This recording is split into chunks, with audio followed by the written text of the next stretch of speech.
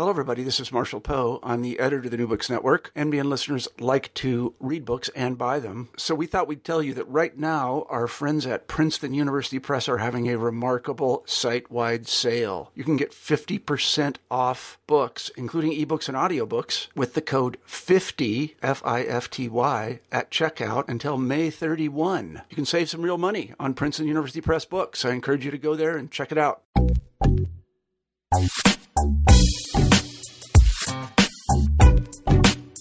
It is a given now that new technology has changed the way people in general receive information or get information or the volume of information that people can have. But what has this done for research in both sciences and humanities? Today on New Books and Technology, we have Eric Meyer, one of the authors of a new book that deals exactly with this question. This is New Books and Technology. I'm your host, Jasmine McNeely. The book is Knowledge Machines, Digital Transformations of the Sciences and Humanities. One of the first things we like to do on New Books and Technology is have the author talk about themselves. So who is Eric T. Meyer and what do you do? So I'm an associate professor at the Oxford Internet Institute, which is a department at the University of Oxford. Mm-hmm. We are relatively new in Oxford terms, although not that new anymore. So the Oxford Internet Institute was set up in 2001, so we've been around nearly 15 years.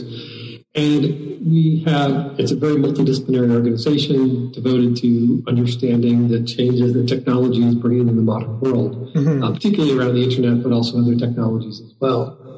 And we have 30 or so faculty here. We've got a master's program and a doctoral program, and I'm the director of graduate studies for the department. So we have a lot of like-minded people interested in technologies and the ways that it's changing the ways we think, the ways we interact, the ways we work with each other, the ways that we know things, which is what is sort of behind this book that we've written. Mm-hmm. So that leads into my next question is, why knowledge machines? So it's interesting.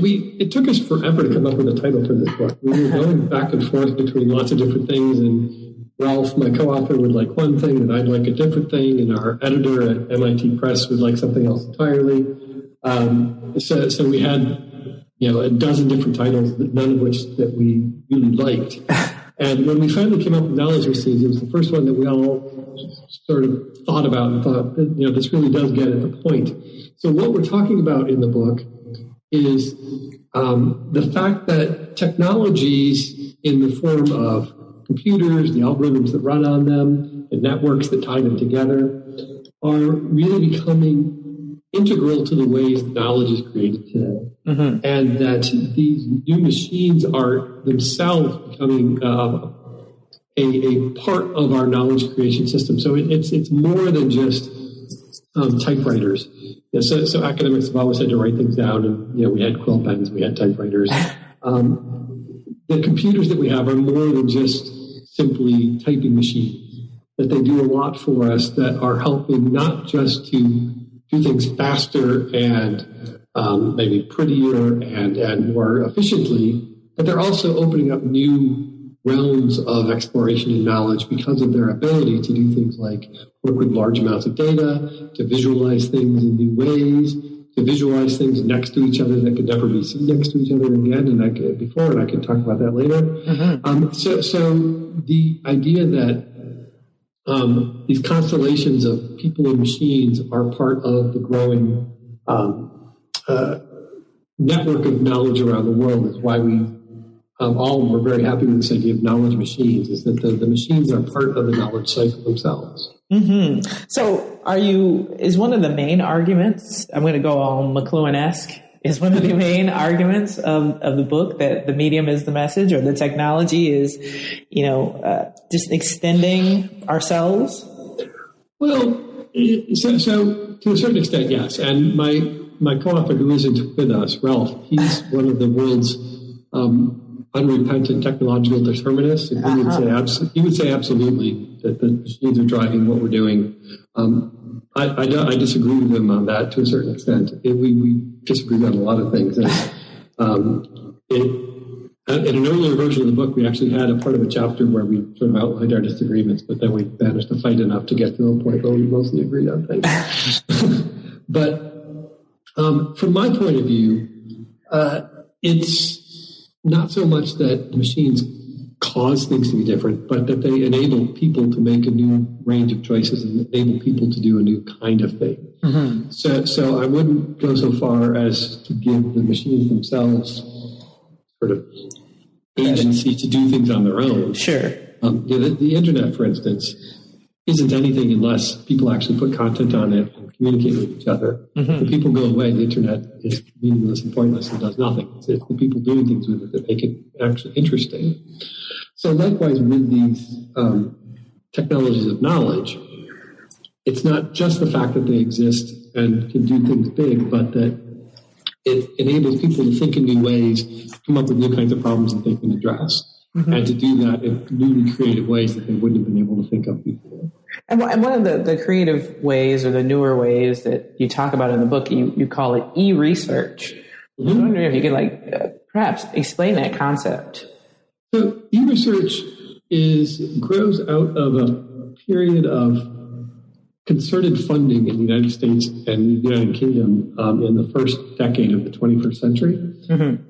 There was a program in the UK called the eScience program, E-Science. Mm-hmm. And then there was the eSocial Science program. And in the United States, this was generally fell under the term cyber infrastructure. And e-research was an attempt to get all those different things together. So it's science and it's social science and it's what's going on in what's called the digital humanities mm-hmm. under one broad umbrella that is research that's enhanced and enabled by technology. Now, there's been a lot of disagreement over the years of what the E in e-research actually stands for. It's pretty widely agreed that it doesn't stand for electronic. Okay. It might stand for enhanced. It might stand for extended. I don't even really know in my own mind anymore what it stands for. But I think it's pretty widely agreed amongst the people who do this that e-research is different enough from what research traditionally is that it at least for the time being, merits a new label. Maybe in 20 years' time, as we sort of say in the book, when everybody's doing what would be called e-research today, well, then it doesn't need a different title. Then it just is research. If everybody's doing everything that involves technology intimately. Mm-hmm. So the term could easily become less relevant in 5, 10, 15, 20 years' time. Mm-hmm. So, and e-research you're talking about in the book is, I guess, facilitated through a particular kind of infrastructure that's been built up. Am I correct? So you talk about the internet as infrastructure. Right. So the internet is really a part of this infrastructure that we are talking about. Now, in the early days of e-research, there was a move toward doing all this work on what's called the grid.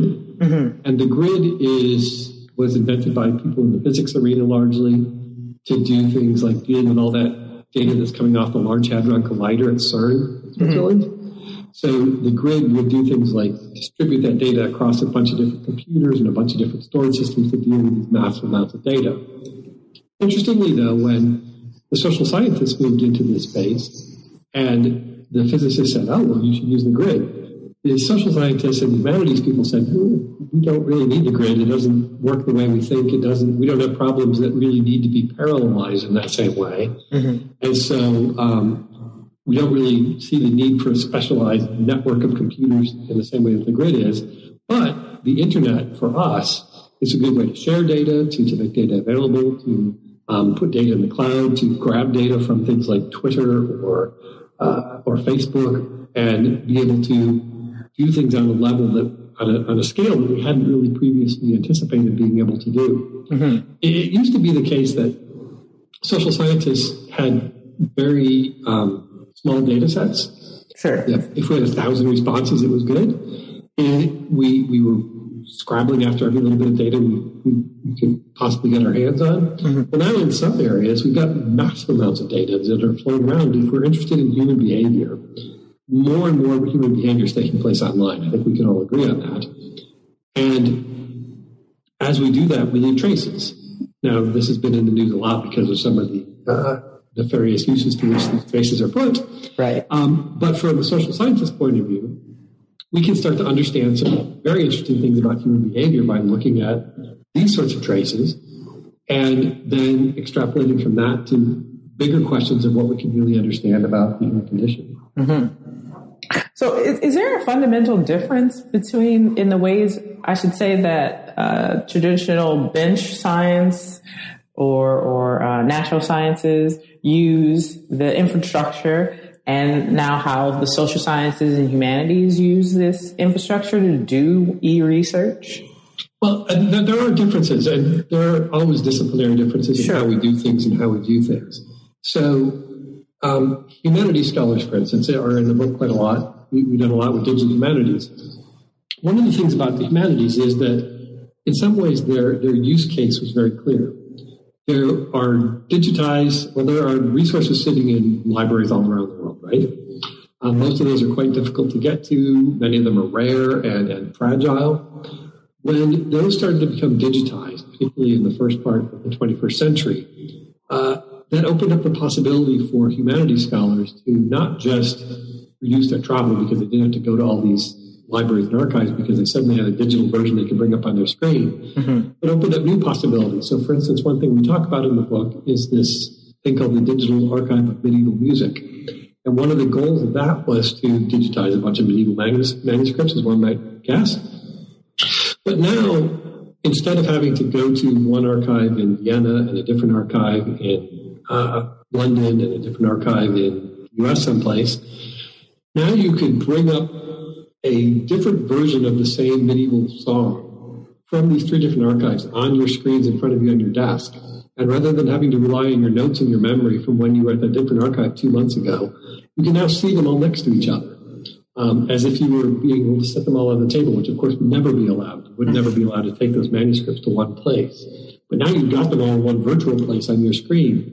And you can start to see interesting things that would be very difficult to see otherwise, which is, this version is slightly different than that version, or they've changed the tune in this version, or the whoever transcribed this one appears to have made a mistake or has added an embellishment. So you can start to ask new questions as a humanities scholar once you've got these digital manuscripts available to you. So in some ways, the humanities had a very easy use case, right?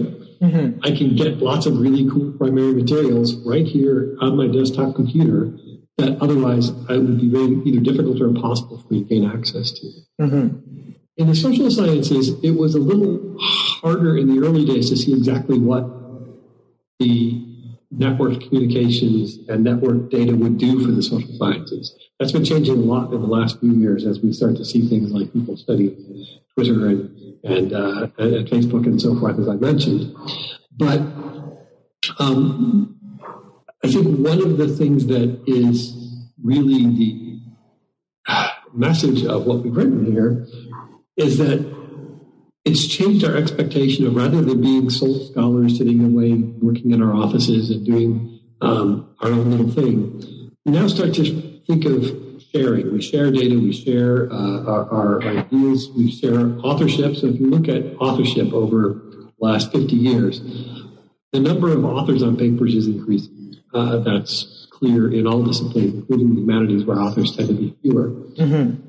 And in the social sciences, the number of authors per paper increasing indicates to us that people are working more in teams.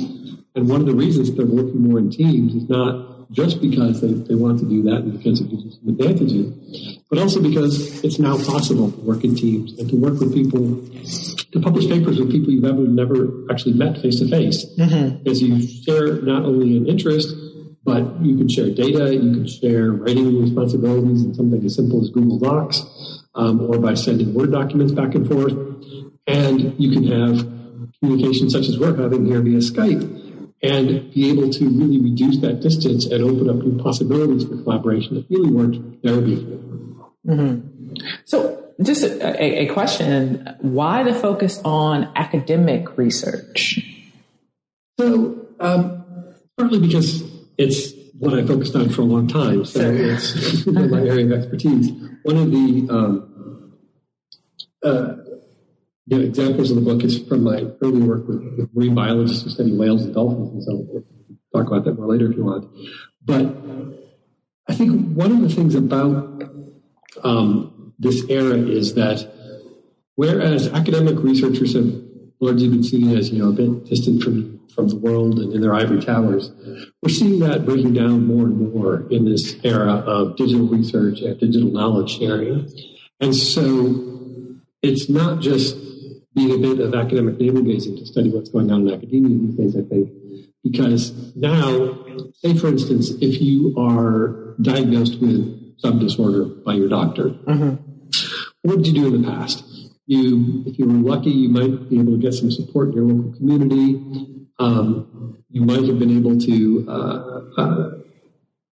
find some popular articles to be able to help you explain what's going on, or some pamphlets.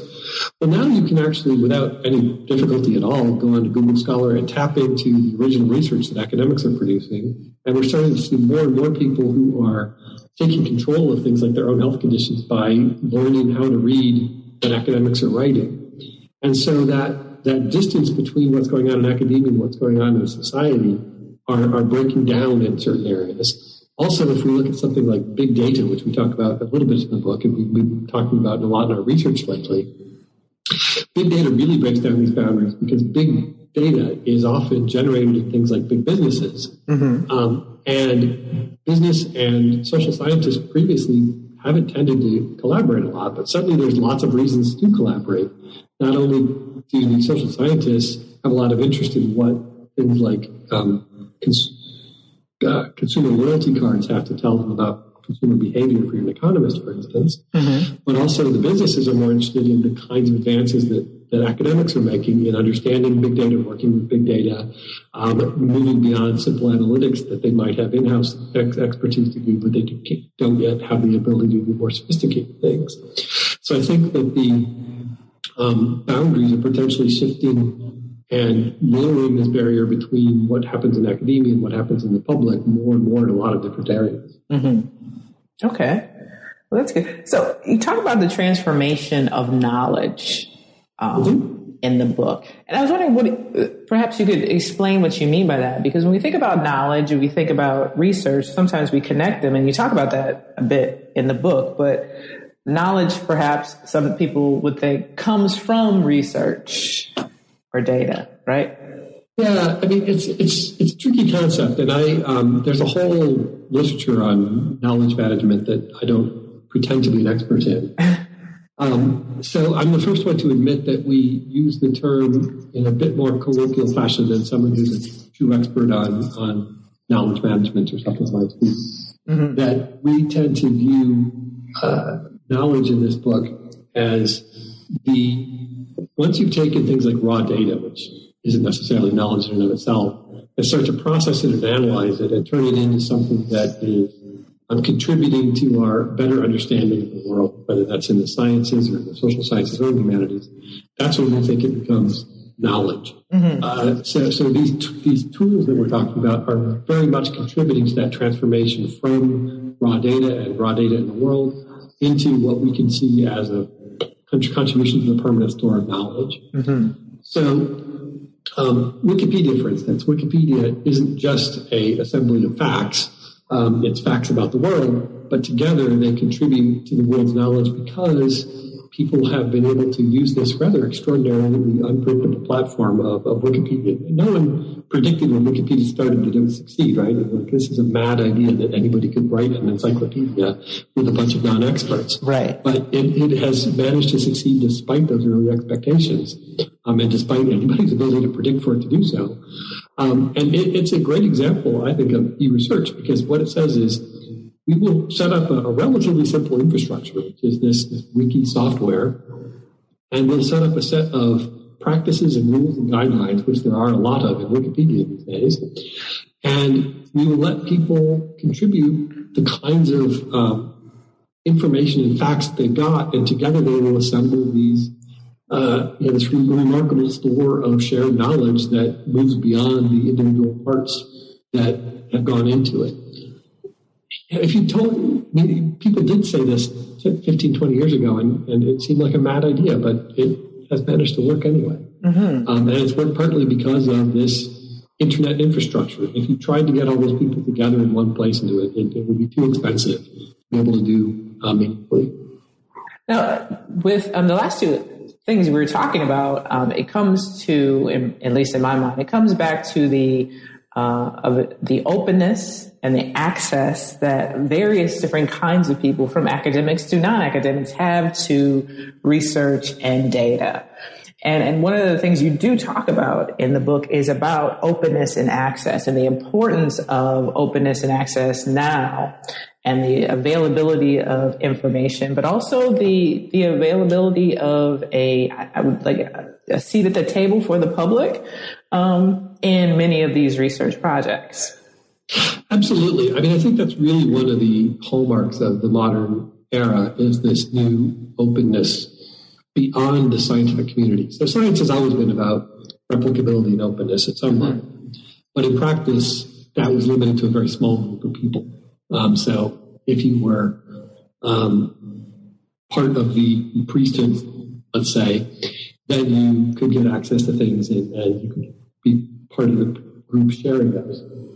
But increasingly, as I said before, those walls are breaking down, and this openness is extending a lot further. So now most funders are saying, you can't just write your articles for each other and publish them in closed access journals. You've got to publish them in open access repositories so that people can get access to that information and that knowledge that, quite frankly, in most cases, the public is paid for, because it's paid the taxes that have gone into the grant funding agencies that have been paid for the research. Mm-hmm. So why shouldn't taxpayers be able to read that without having to pay ridiculously high subscription rates to journals?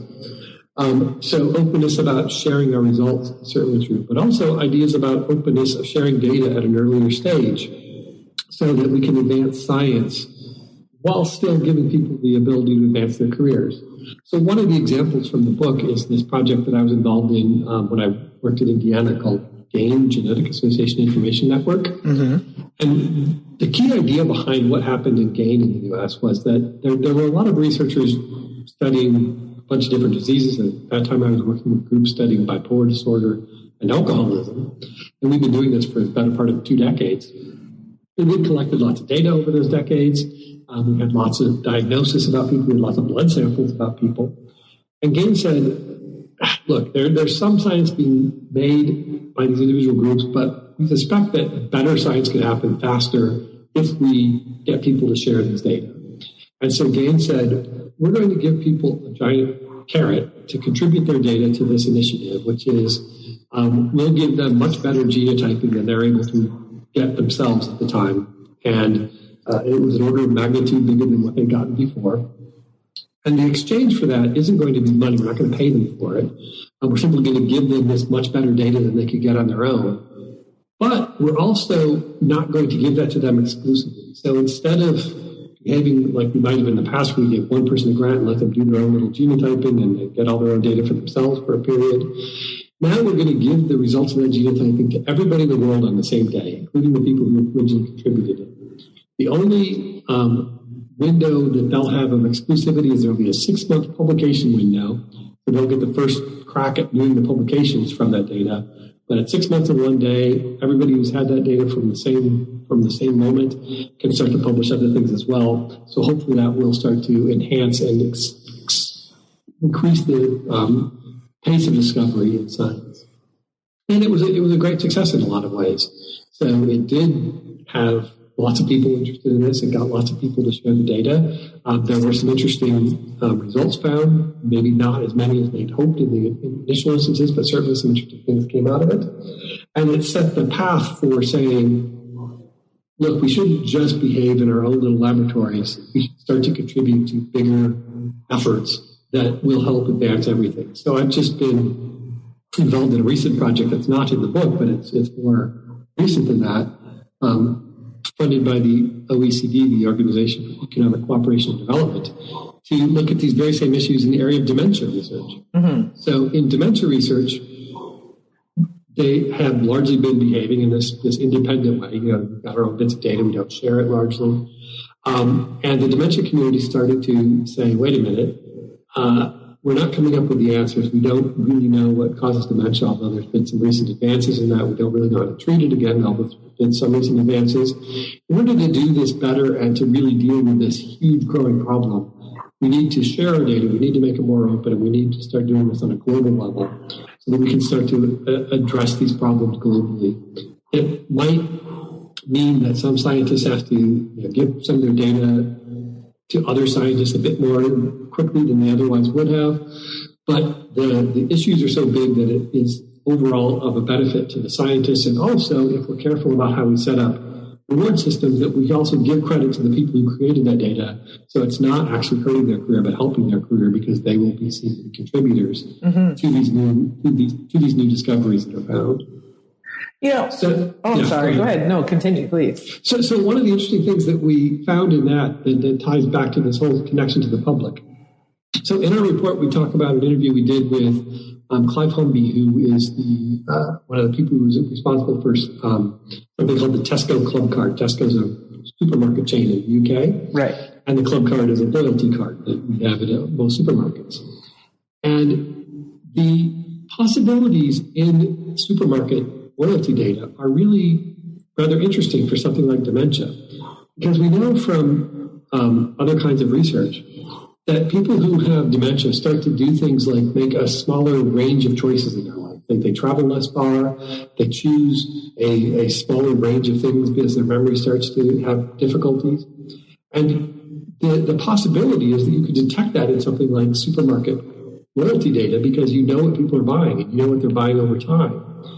If there was an interesting ethical way to get that data from what you're buying to your medical providers to help them detect early signs of things like dementia, that really opens up radically new possibilities for interventions in something like Alzheimer's.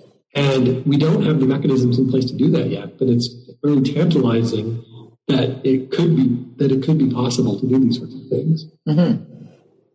What I wanted to ask you about is, with the openness of data now and the ability of the public and other various scholars around the world to access data, it seems to have come with a kind of concomitant obsession with data. If I, don't want to use the pejorative, but people expect data, but what they really mean is data, like big data.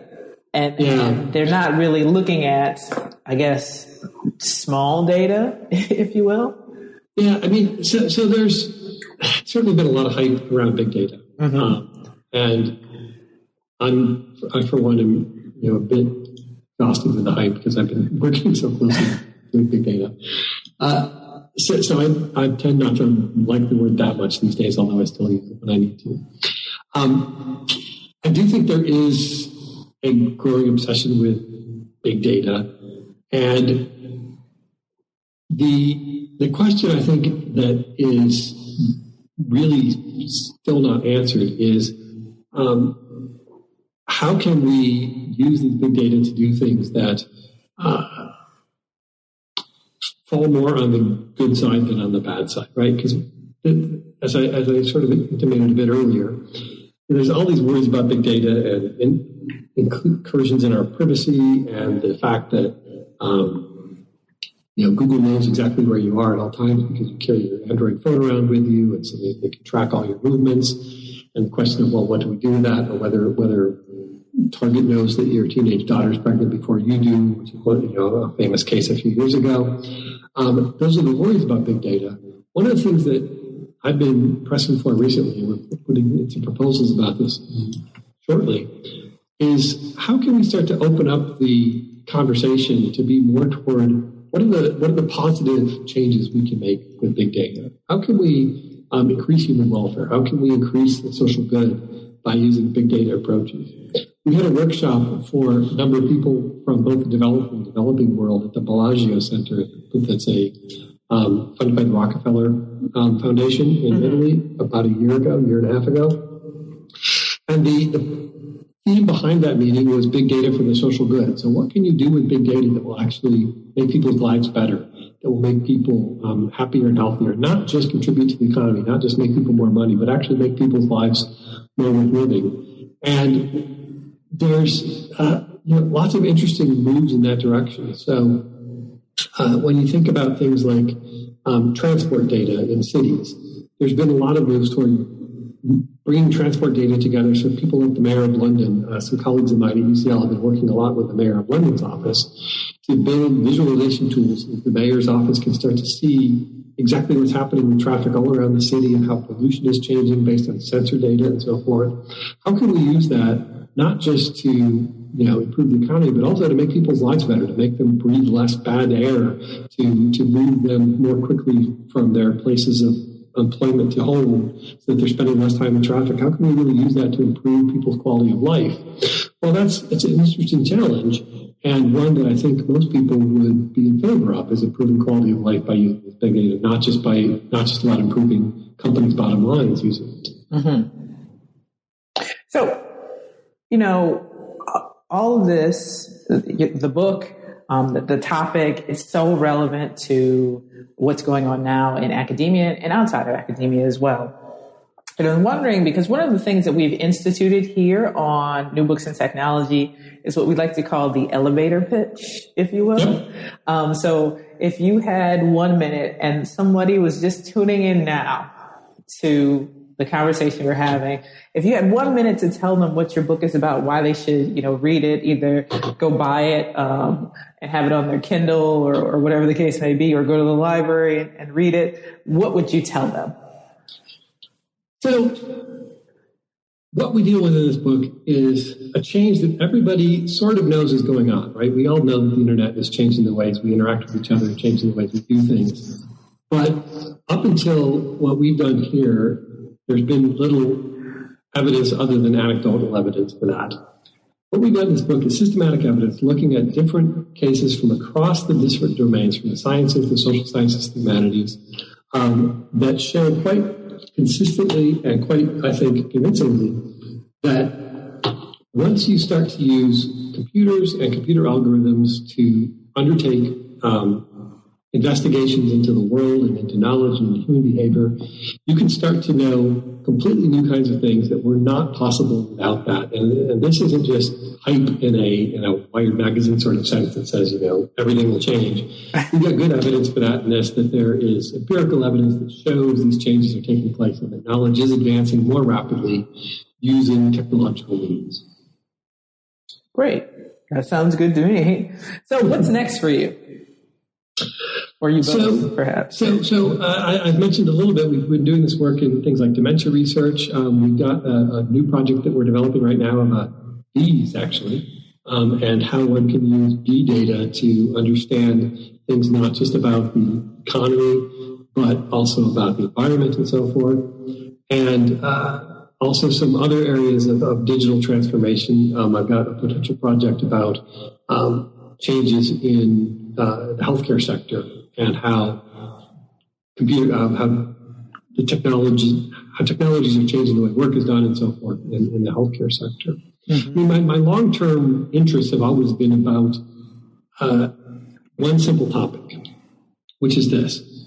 When you've got people who have been doing things in an analog way and that switches to digital, what does that mean for the ways that they work, behave, and interact? Mm-hmm. That's my simple question. So I mentioned before this study I did with marine biologists. I also talking about my whale study because it's quite fun, and I think it illustrates this point. So what I was looking at with the marine biologists is if you study whales or dolphins, they've got this thing called photo-identification. And you can take a picture of a humpback whale's tail, and it's like a human fingerprint. You can identify that single whale at a different point in the ocean 10 years later, 20 years later, because he's got this, or he or she has this distinctive pattern on their tail.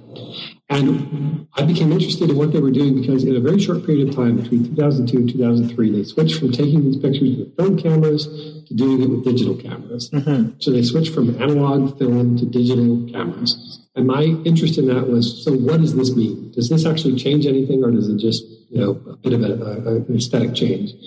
And what I found was that it fundamentally changed a lot of things about the science. It wasn't as simple as simply taking off your film camera and putting your digital camera onto the same lens and doing exactly what you've done before.